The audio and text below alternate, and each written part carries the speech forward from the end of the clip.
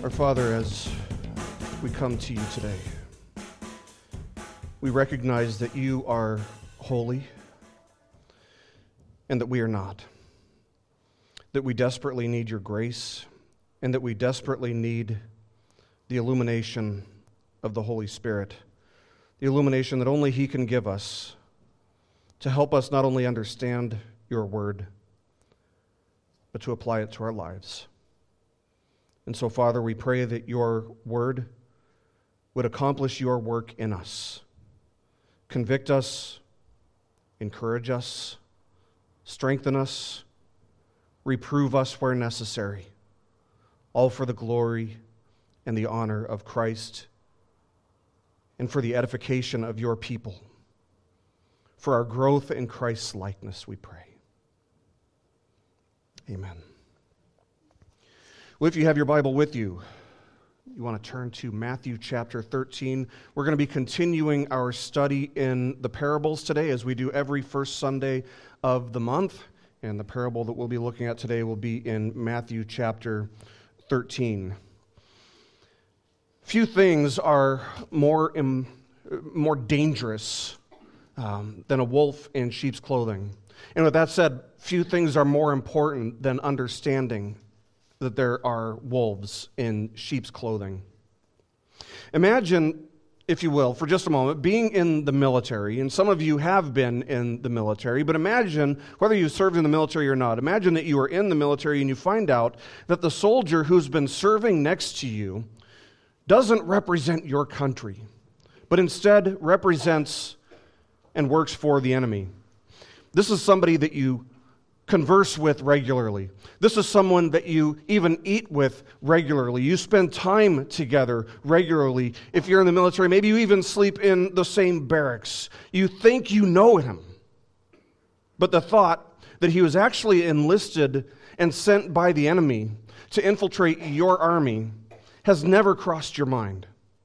And this isn't just something that you might see in a movie. From time to time, of course, if you've seen Red Dawn, there's a scene in there where one of the Wolverines agrees to put a homing beacon or a location device on himself in exchange for the Russians agreeing to take care of his family. But this kind of stuff actually happens in the real world as well. In what's been come to be known as, or described as, possibly, quote, the worst intelligence disaster in U.S. history, a former FBI agent by the name of Robert Hansen compromised literally dozens upon dozens, if not hundreds, of FBI investigations and operations between the years of 1985 and 2001. In 1984, he was assigned to the FBI's Soviet Analytical Unit, which gave him access to the names of KGB spies who had turned sides, who had given information to American intelligence, to the FBI and to the CIA. And so in 1985, he anonymously wrote this letter to the KGB offering his services for the cost of $100,000. And in this letter, he provided 3 names of KGB spies who had come to America and had given us vital information. And this information, the fact that information, that names got leaked, eventually made its way back to the FBI, who then assigned this guy, who assigned Robert Hansen, to the team who was responsible for hunting down and finding the person who had written this letter, who had leaked these names. And this was only the beginning of a long and prosperous, very lucrative career for working for the Russians, working for the enemy as a trusted employee and citizen of the United States. Now, from a military standpoint, just from a neutral, objective military standpoint, this is an absolutely brilliant strategy because it works extremely well. The FBI had their guard down when it came to Robert Hansen. And that's the same reason. He's an illustration of the fact that few things are more dangerous than a wolf in sheep's clothing. It's not just a military strategy. It's also a spiritual strategy. See, when Jesus was in the midst of his earthly ministry, his disciples all expected that when the Messiah came, it would be earthly power. It would be this fierce military that would drive out their adversaries. Their idea of the Messiah was that he would put Israel back in power through military force, physical military force. But Jesus said to Pilate, "My kingdom is not of this world. If my kingdom were of this world, my servants would have been fighting that I might not be delivered over to the Jews. But my kingdom is not from the world." It doesn't get much more clear than that, right? Jesus' kingdom is a spiritual kingdom. And he's currently reigning over his kingdom from the right hand of the Father. But there came a time in Jesus' earthly ministry when he would share truths about his kingdom in a way that would reveal these truths to his people, but would conceal the truths that he was communicating from his enemies. We've already seen in our study of the parables, we've already seen one of the parables in which he told us about the nature of the kingdom in a way that concealed the truth from his enemies. That would be the parable of the soils, which was immediately prior to the one that we're going to look at today. You remember the parable of the soils? There are 4 different types of soils. There's hard soil that a seed can't penetrate, and so when seed falls upon it, the birds come and eat it and take it away, and it never does anything. Then there's rocky soil, which can be partially penetrated by the seeds, but it doesn't allow for a seed to develop a strong enough root system for it to withstand incredible heat from the sun. Then there's a soil that was filled with thorns, which choked out and destroyed any good vegetation. And then fourth and finally, there was good soil. And of course, good soil allowed the seed to not only penetrate and not only take firm root, good root, but also produce fruit. But now let's go back to the fact that the disciples thought that the kingdom of the Messiah would be an earthly kingdom, that it would be this military force that would involve driving out and destroying all of Israel's enemies. They thought that the coming of the kingdom would involve the earth being filled with things like holiness and righteousness and justice. But right after the parable of the soils, Jesus tells another parable to correct their thinking. And that brings us to the parable which is probably best known as the parable of the wheat and tares. So if you have your Bibles open, we want to be looking at Matthew chapter 13. Let's look at verses 24 to 30, where he tells us this parable in order to reveal and conceal some truths about the nature of his kingdom. That's Jesus, he put another parable before them, saying, "The kingdom of heaven may be compared to a man who sowed good seed in his field. But while his men were sleeping, his enemy came and sowed weeds among the wheat and went away. So when the plants came up and bore grain, then the weeds appeared also. And the servants of the master of the house came and said to him, 'Master, did you not sow good seed in your field? How then does it have weeds?' And he said to them, 'An enemy has done this.' So the servants said to him, 'Then do you want us to go and gather them?' But he said, 'No, lest in gathering the weeds you root up the wheat along with them. Let both grow together until the harvest, and at harvest time I will tell the reapers, gather the weeds first and bind them in bundles to be burned, but gather the wheat into my barn.'" We need to understand that there is never anything that's good that has no opposition. And that is perhaps especially true when we're talking about spiritual matters. Jesus' kingdom, of course, is a good thing. We can all agree on that, right? Jesus' kingdom is a good thing. It's a very good thing, in fact. But Jesus wanted his disciples, and he wants us to know that his kingdom faces fierce spiritual opposition. And sometimes that does manifest itself physically. For example, when the church is persecuted, when Christians are martyred. It might not be happening here yet. Christians might not be martyred here yet. But it's going on around the world, and it always seems like we're getting closer and closer to the day when Christianity in our country is extinguished through martyrdom. Of course, God is sovereign over that, and we remember that, and we take hope in that. So sometimes the church does face physical opposition, but it always, even when it's not facing physical opposition, it always faces spiritual opposition.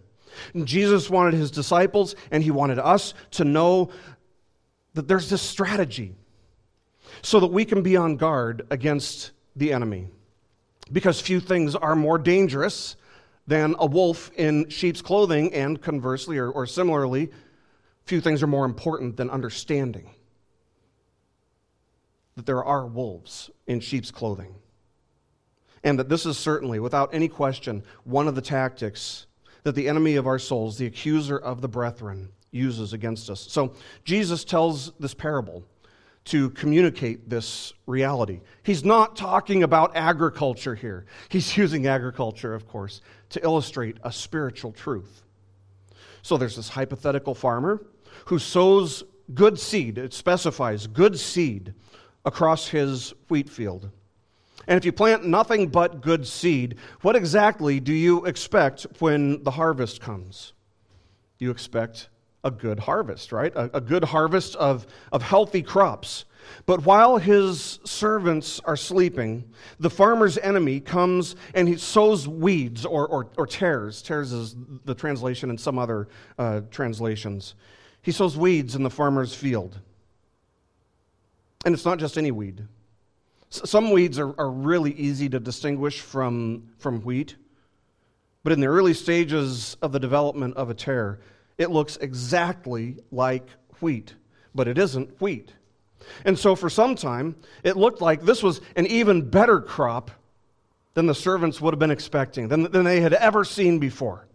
That is, until they took a closer look as it got closer and closer to harvest time. The plants started bearing grain. And suddenly the workers of the field realized that they had a very serious problem on their hands. So they go to the master and they reported, asking him if they should take care of the problem by themselves by uprooting all of the tares. Makes sense, right? But the master instructs them not to, noting that if they were to uproot all the tares, they would also uproot some of the wheat in the process. And so the master explains that the wheat and the tares will be separated one day at harvest time, when the tares or the weeds will be burned, and the wheat will be gathered into the farmer's barn. Now, here's what we need to know. We need to keep in mind that the wheat and the tares, the wheat and the weeds, look exactly the same for a season. It's only at the time of the harvest that the differences really become evident. And that's why they're weeds. They're like fake plants, fake wheat planted in the middle of real wheat. So interpreting this parable, just like with the parable of the soils, is actually made very easy for us because Jesus goes on to explain it. After this parable, he tells a couple more smaller parables, but at the end of the day, when the disciples are alone with Jesus, this is the one that stuck with them. This is the one that they've been talking about and trying to figure out, trying to solve all day long. And so this is the one that they come to him and ask for help in understanding. Isn't that interesting? Out of all the parables that he told that day, this is the one that stuck with them. You know, they usually don't do that. Usually when they're puzzled, they try to kind of hide their hand a little bit. They don't try to make it completely evident that they are completely lost, that they don't understand or they don't follow. They don't ask a lot of questions. But this one really perplexed them. And so they asked him to explain it for them, and he obliged. Look down at verses 36 to 43, and we'll continue here. It says, "Then he left the crowds and went into the house, and his disciples came to him, saying, 'Explain to us the parable of the weeds of the field.' He answered, 'The one who sows the good seed is the Son of Man. The field is the world, and the good seed is the sons of the kingdom. The weeds are the sons of the evil one, and the enemy who sowed them is the devil. The harvest is the end of the age, and the reapers are angels. Just as the weeds are gathered and burned with fire, so it will be at the end of the age. The Son of Man will send his angels, and they will gather out of his kingdom all causes of sin and all lawbreakers, and throw them into the fiery furnace. In that place there will be weeping and gnashing of teeth. Then the righteous will shine like the sun in the kingdom of their Father. And then he draws the application. He who has ears, let him hear. What does that mean? It means listen up. Pay very close attention to this, because this is extremely important.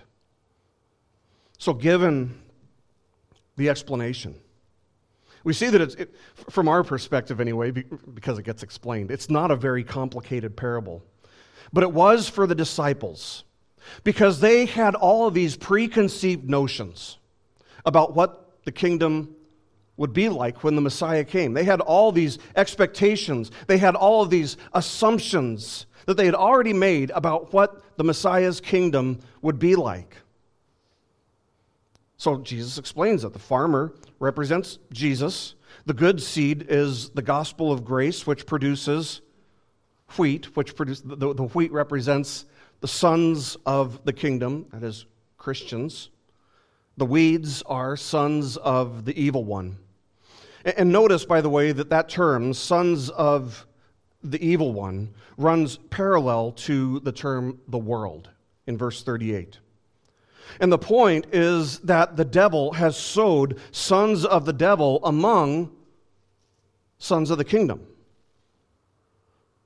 What exactly is Jesus talking about here? He's talking about the church. He's talking about his spiritual kingdom. He's talking about Christian community, the redeemed, the elect. And Jesus is saying that in his kingdom, the church will be characterized by being filled with two kinds of people. Those, first of all, who have been truly and authentically regenerated and converted. And secondly, those who look like they've been authentically regenerated and converted. They look like they're Christian. They may talk like they're Christian. They may do things that Christians do. They may even listen to Christian music. They may go to church. They may read their Bibles. They may pray, but they are not authentic Christians at all. They might even believe, by the way, that they're a legitimate Christian, but they're not. They're not. They might truly believe that they are on their way to heaven. But if they stay on the same course, if they stay on the same track, the day is coming when they will wake up in hell. And this is going to be the reality. This coexistence between the wheat and the tares is going to be the reality that exists until the harvest, which represents the day of God's judgment. So the purpose of this parable is to warn us about the existence of counterfeit Christians. As a pastor, I tell people this is one of my favorite parables, not because of the darkness of it, but because of the way that it serves as a wake-up call for me every single week.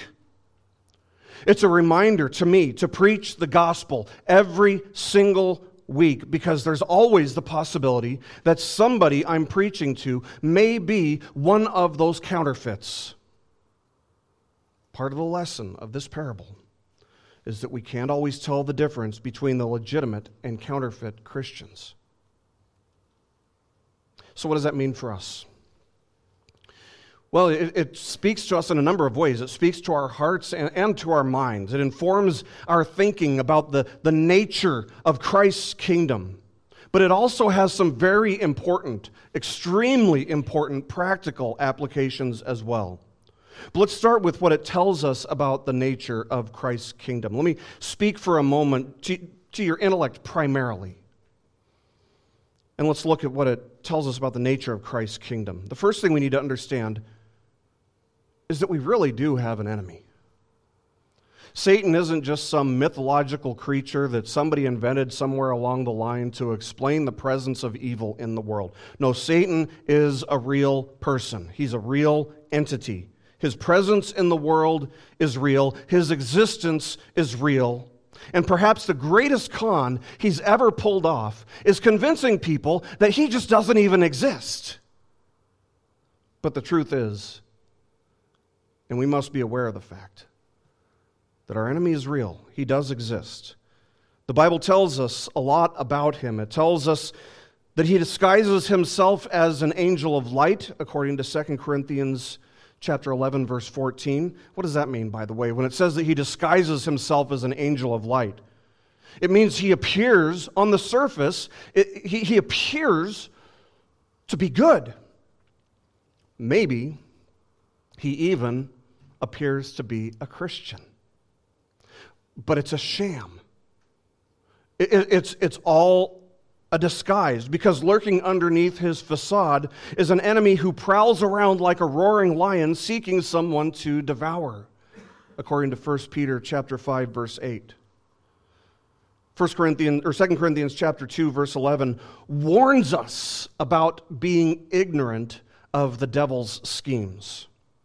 So given that he's real, given that Satan is a real demonic entity, and given that Scripture explicitly warns us, it warns us about being ignorant of his schemes, Jesus is telling us what one of his schemes, one of his strategies, one of his ploys is.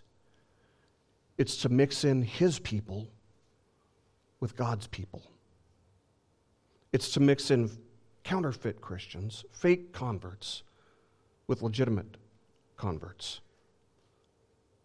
And Paul says this. He says in 2 Corinthians chapter 11, verse 15, it's no surprise if his servants referring to Satan's servants, also disguise themselves as servants of righteousness. So what do? We've got this information. What does it mean to us? What are we supposed to do with this information? It's pretty simple. Just know it. And given the fact that you know it, stay on guard. And don't be ignorant of the devil's schemes. We avoid being ignorant of this satanic strategy of false converts and counterfeit Christians infiltrating the church. We're not ignorant of it. We're aware of the fact that it happens. And that doesn't mean, by the way, that we just kick them out of our fellowship or shun them necessarily. What did Jesus say here in explaining this? He says, you can't tell the difference. You can't tell the difference between them. And you'll end up hurting some legitimate converts if you were to try and cleanse the church and purify the church and rid the church of every false convert. Besides, think about it this way. If they are, let's just assume that they are not a legitimate convert, what is going to change that? The gospel is.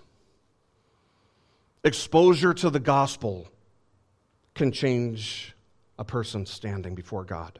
They need to be exposed to the gospel week in and week out as regularly as possible, because only the gospel is the power of God unto salvation.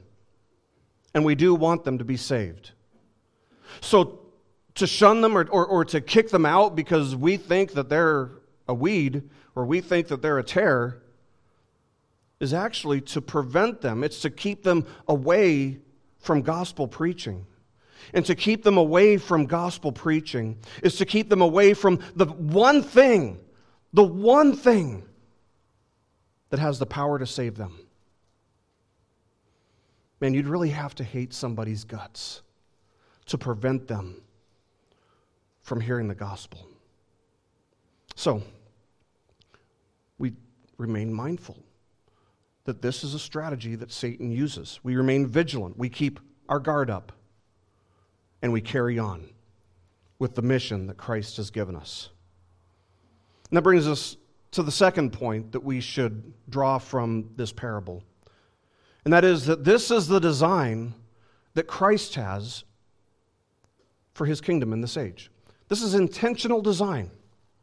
You do know, don't you, that Satan actually needs God's permission to do anything, right?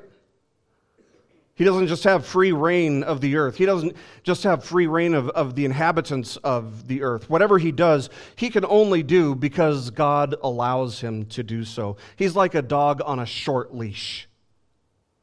If Christ didn't want tares among the wheat, he's all powerful. He can take them out. He can prevent them from ever coming in. In Ephesians chapter 2, Paul starts off the chapter by talking about how we are all born as children of wrath. Children of wrath who followed the course of the world and followed the prince of the power of the air, that is, by nature. We too followed Satan. That's a consequence of being members of a fallen race. We were all born with a desperate need for God's grace. From the moment of our very conception in the womb, we are sinners by nature, and we need the gospel. So given that this is Christ's intentional design for this age, for his kingdom, we need to understand that there are no perfect churches. There are no perfect churches. It hasn't been cleansed yet. It hasn't been purified yet. The wheat and the tares haven't been separated yet. It will be one day. The church will be purified, will be cleansed one day, but that day has not come yet.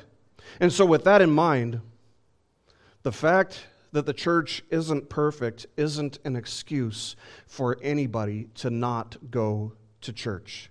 Nobody has any excuse for not putting faith in Christ. No excuse is going to stand on the day of the harvest. You know, you hear unbelievers and believers alike, complaining about how the church is just filled with hypocrites. Anybody care to deny that? We preach the need for faith. We preach the need for repentance. But even our own faith, even our own repentance is so imperfect and so inconsistent. Does that make us hypocrites? Yes. Yes, it does. And so, this is at least part of the explanation for the presence of hypocrisy in the church. There are false converts also who falsely identify with the church. I'm talking about people like false teachers who proclaim a prosperity gospel. And they bring shame upon those who believe in the true gospel when their shams and their ploys and their money-making schemes are all exposed on the news. We've all seen it happen. And people see that and they think that represents us, and so they think, okay, the church is filled with those kinds of people, hypocrites. I don't want any part of it.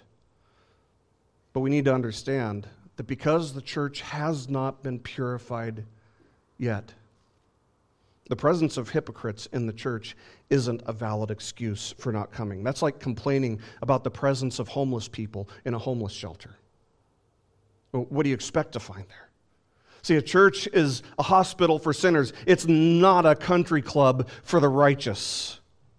So this is God's design for the church in this age.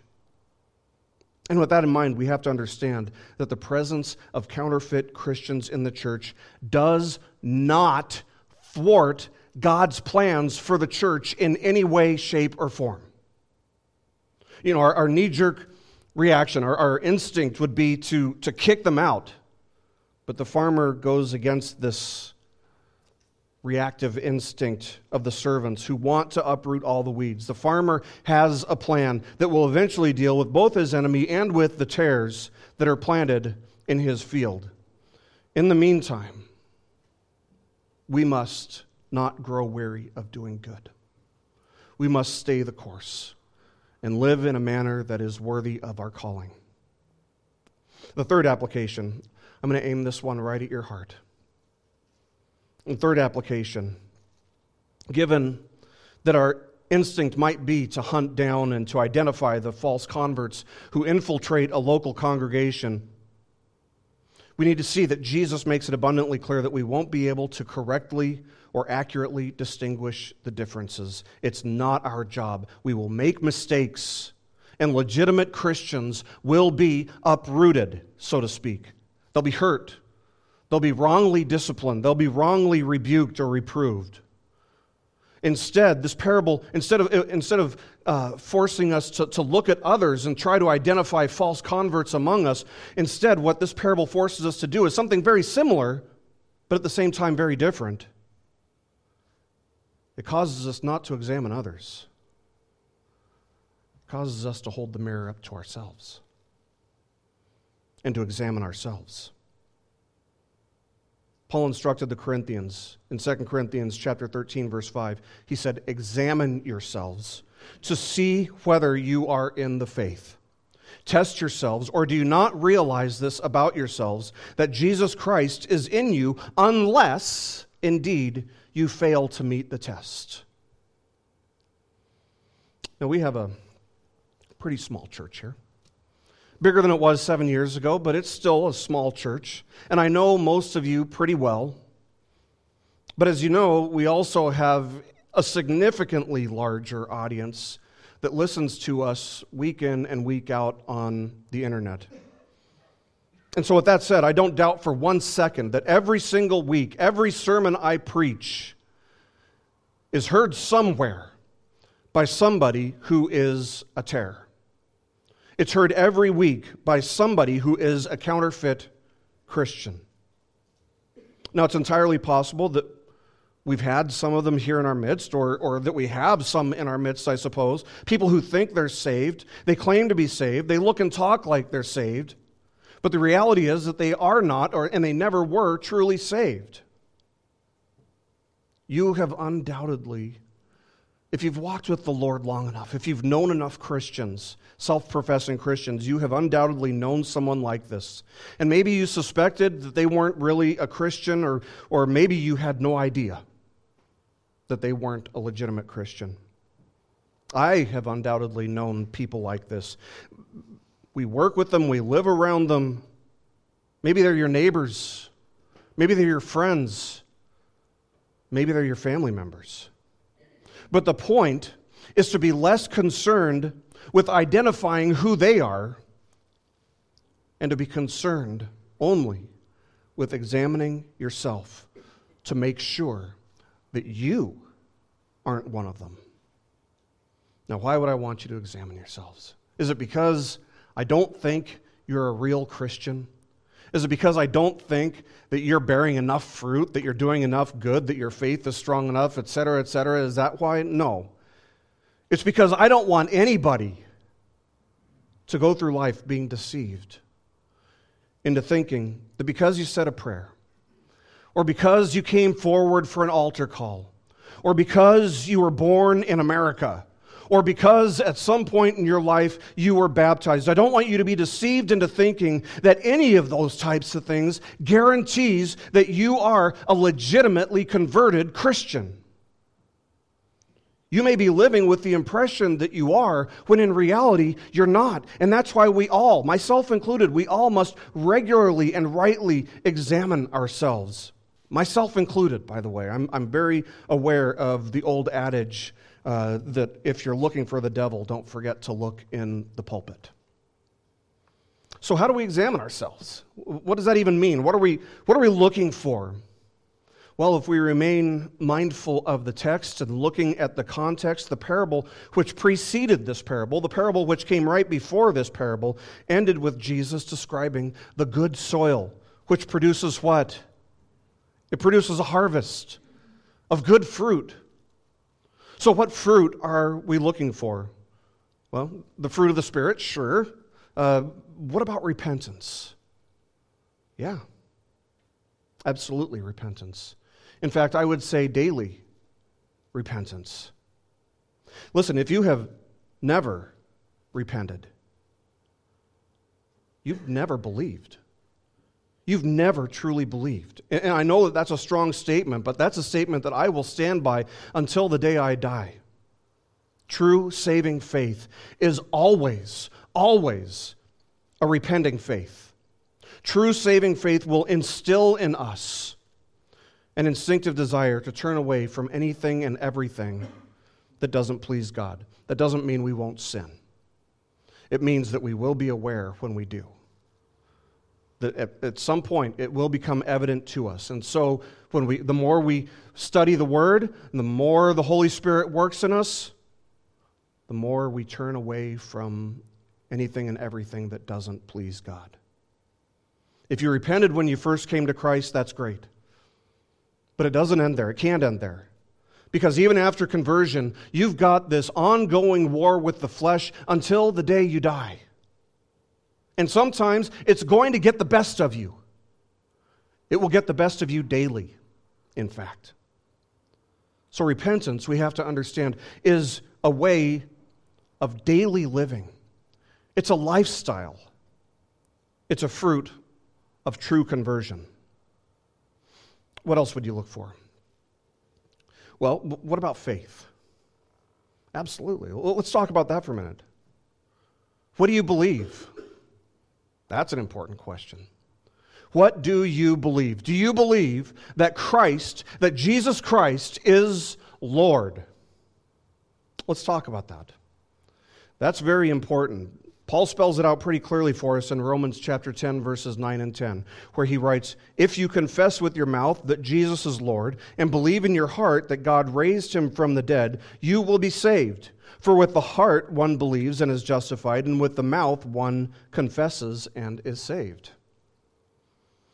2 years ago, a friend asked me to listen to the sermon that their pastor had given for Easter Sunday. And in this sermon, the pastor, who, from what I could tell, had no idea what he was doing, he said this. He was preaching on these two verses. He said, okay, on 3, we're all going to say Jesus is Lord together so that you can leave here today knowing that you are saved. Ready? 1, 2. Yeah, I'm not even kidding. This was a real sermon in a real church. But that is not what Paul is saying. That is not what this means. That's heretical. That's absolutely heretical. So what does it mean to say, to confess that Jesus is Lord? Well, I think our understanding of it at least has to include what Paul says in 1 Corinthians chapter 12, verse 3. He says, "No one can say Jesus is Lord except in the Holy Spirit." Further, Jesus warns us about many who will say to him on the last day, "Lord, Lord, didn't we do all these great things for you? You know, we did all these things that were totally supernatural in your name." And what's Jesus going to say to them? "I never knew you. Depart from me, you workers of lawlessness." Now there's a hint.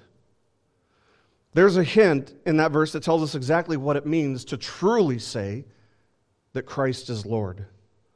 We see that false professors are what? They're workers of lawlessness, Jesus says. Conversely, a true convert strives for obedience unto God.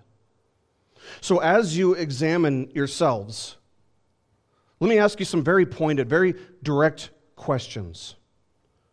Are you living your life, all of your life, every aspect of your life, under the authority of Christ?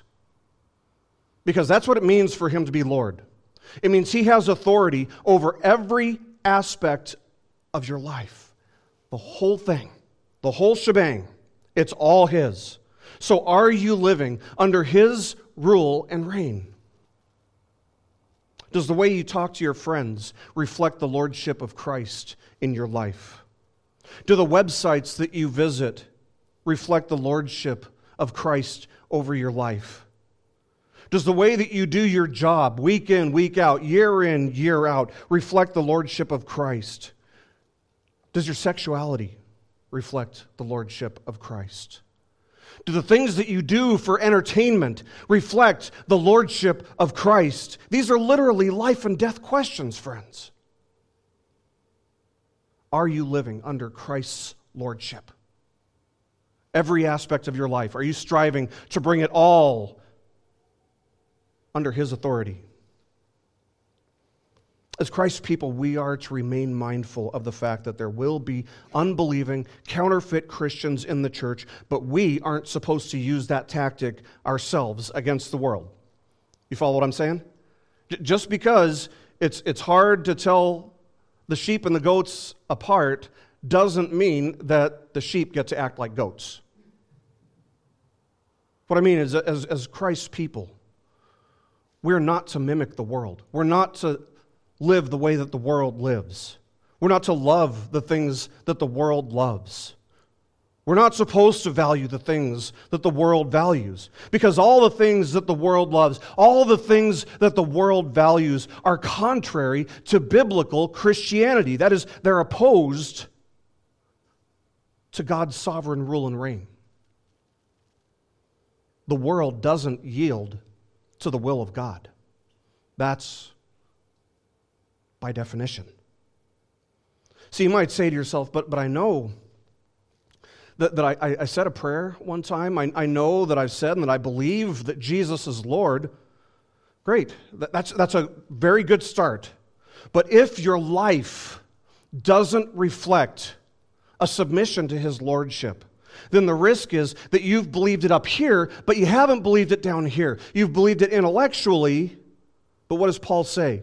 He says, if you confess with your mouth that Jesus is Lord and believe where? In your heart.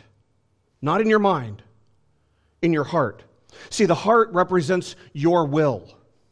It represents the things that you desire, the things that you pursue, the things that determine which course of action you're going to take. And so the person who sins over and over and over again, showing no sign of repentance, showing no sign of putting up a struggle against sin, has no biblical basis for claiming to be saved. See, even Satan himself knows that Jesus is Lord. You know that? Even Satan knows that up here. He knows it intellectually. He also believes that Jesus was raised from the dead. He believes it. He knows it happened. But what good has it done him? He knows those things intellectually, and he shudders at the fact that those things are real, but he hates God. And he won't submit his will to God.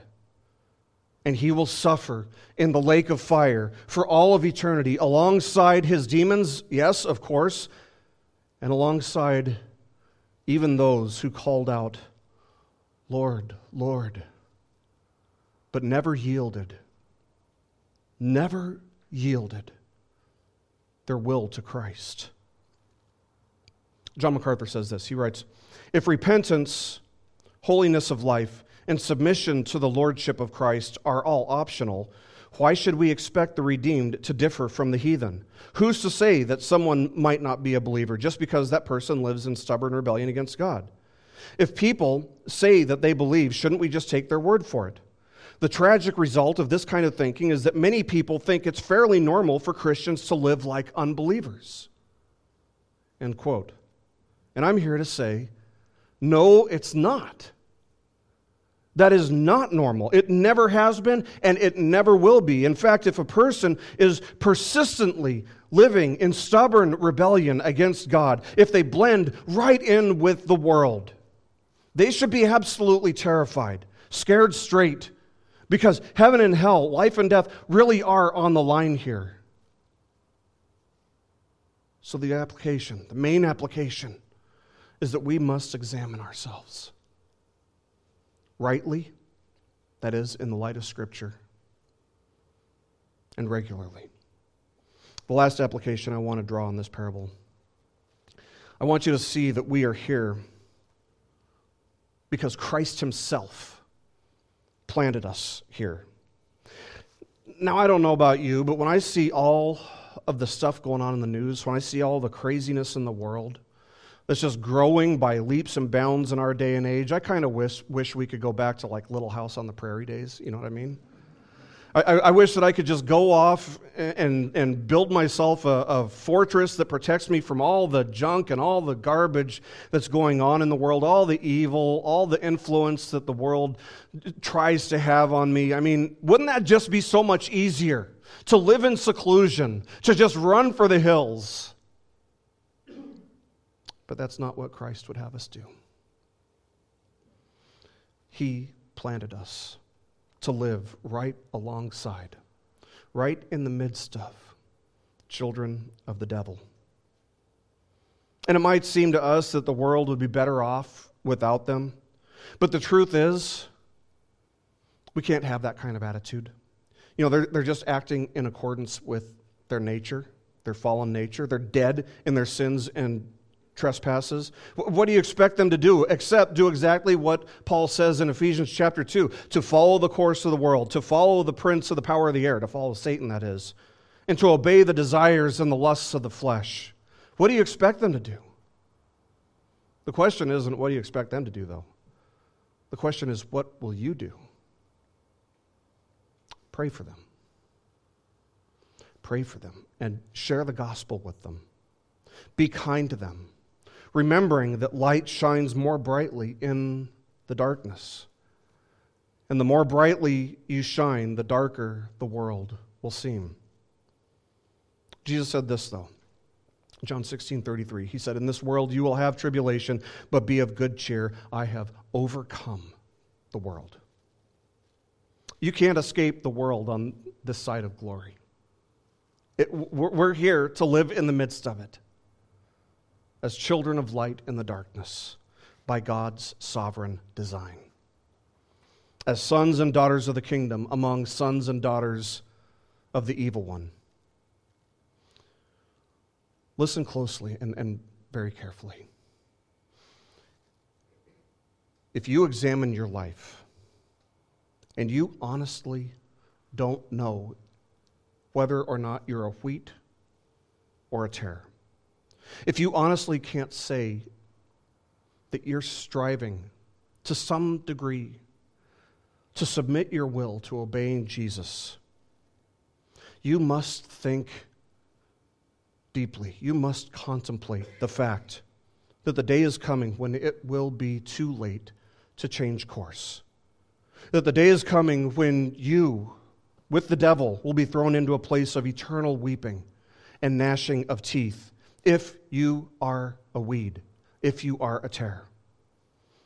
And if that's you, and you're thinking, I've done too many bad things, God would never have me now. If that's you, I want you to know that it doesn't matter what you've done. God is willing to forgive you if you will turn from your sin, if you will confess your sin and believe in Christ Jesus, if you will repent and believe, He will lavish His grace on you like you would never believe.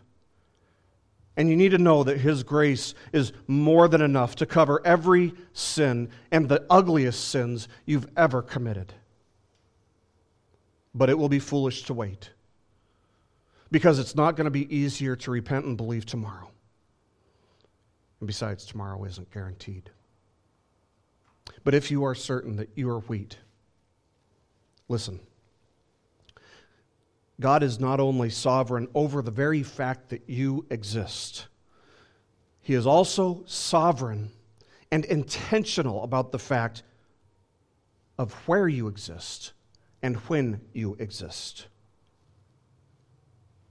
So make the most of it. Make the most of it by submitting every aspect of your life to the Lordship of Christ. Live every aspect of your life for the glory of Christ. Make your calling and election sure. Examine yourself regularly and rightly in light of Scripture. Put to death the deeds of the flesh. Fight to the death to live a life of holiness without which no one will see God. Bear much fruit for the glory of Christ. Share the gospel. Abide in Christ. Rest in His grace. Repent and believe over and over and over and over again until the day when either Christ calls you home or He returns to separate the wheat and the tares. Let's pray.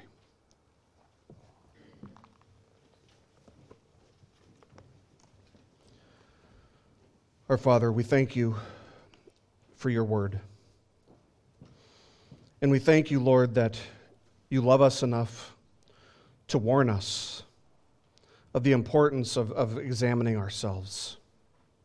And Father, we pray that You would shine Your light into the depths of our hearts and show us, Lord, show us what we have not brought under the lordship of Christ. We know, Lord, that we are imperfect. We know that we are a fallen race, but we thank you that by your grace, you redeemed us to live for you, to belong to you, to serve you, to spend eternity in your presence, worshiping you.